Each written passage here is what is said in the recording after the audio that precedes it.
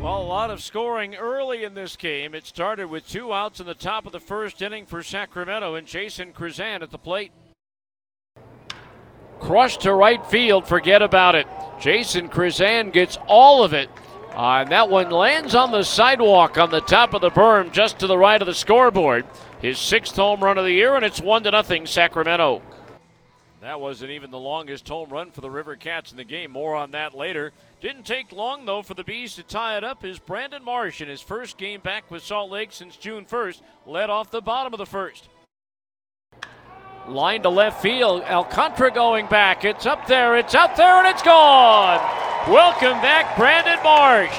A third pitch solo homer to the opposite field and left, his 2nd of the year. And just like that, we're all tied at 1. And it stayed tied 1-1 until Drew Butera led off the bottom of the 3rd.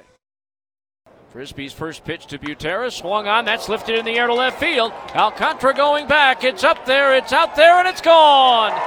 Just inside the foul pole and left. Drew Butera with his 3rd home run of the season, and the Bees take a 2-1 lead.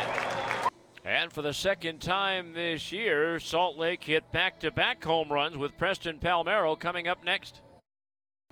Swung on, and there it goes! Deep to right field. The Bees have gone back-to-back. It's 3-1 Salt Lake. That one landed on top of the sidewalk in right field, in between the foul pole and the light standard. So 3-1 Bees, but again, the lead didn't last very long in the top of the 4th with 1 out. Joe McCarthy single to right, bringing up Arizmendi Alcantara. Now Barria is set.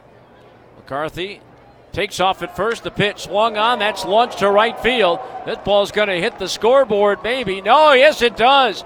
It hits the pole on the top of the scoreboard to the right of the Smiths Ballpark sign. A prodigious clout by Arizmendi Alcantara, and that ties the game at 3. But the Bees would regain the lead in the bottom of the 4th. Scott Schebler reached on an error. Gavin Cecchini on an infield single after John Jay struck out. 2 on, 1 down for Drew Butera. Swinging a fly ball left field. Alcantara doesn't see it. Now goes back. That ball's up there. It's out there, and it's gone. 3-run homer for Drew Butera, his 2nd round tripper of the game. And the Bees take the lead again at 6-3. 2 homers, 4 RBI for Butera on the night.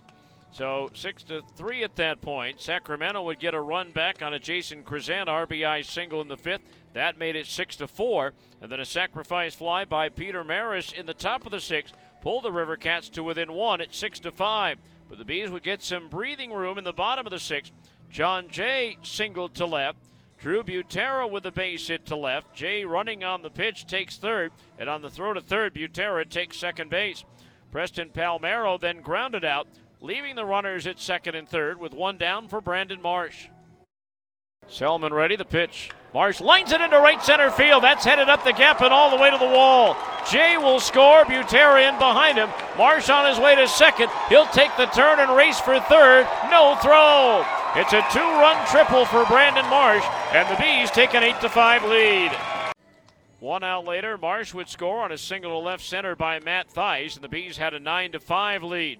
But a balk brought in 1 run, and an RBI single by Alcantara brings in another to make it a 9-7 game. But then James Hoyt, Tim Peterson each pitched a scoreless inning in the 8th and 9th. The Bees would add a run on an RBI single by Theis in the 8th, and Salt Lake would go on to win it by a score of 10-7, equaling their longest winning streak of the year. They have now won 4 in a row and have gone to 28-27 on the year.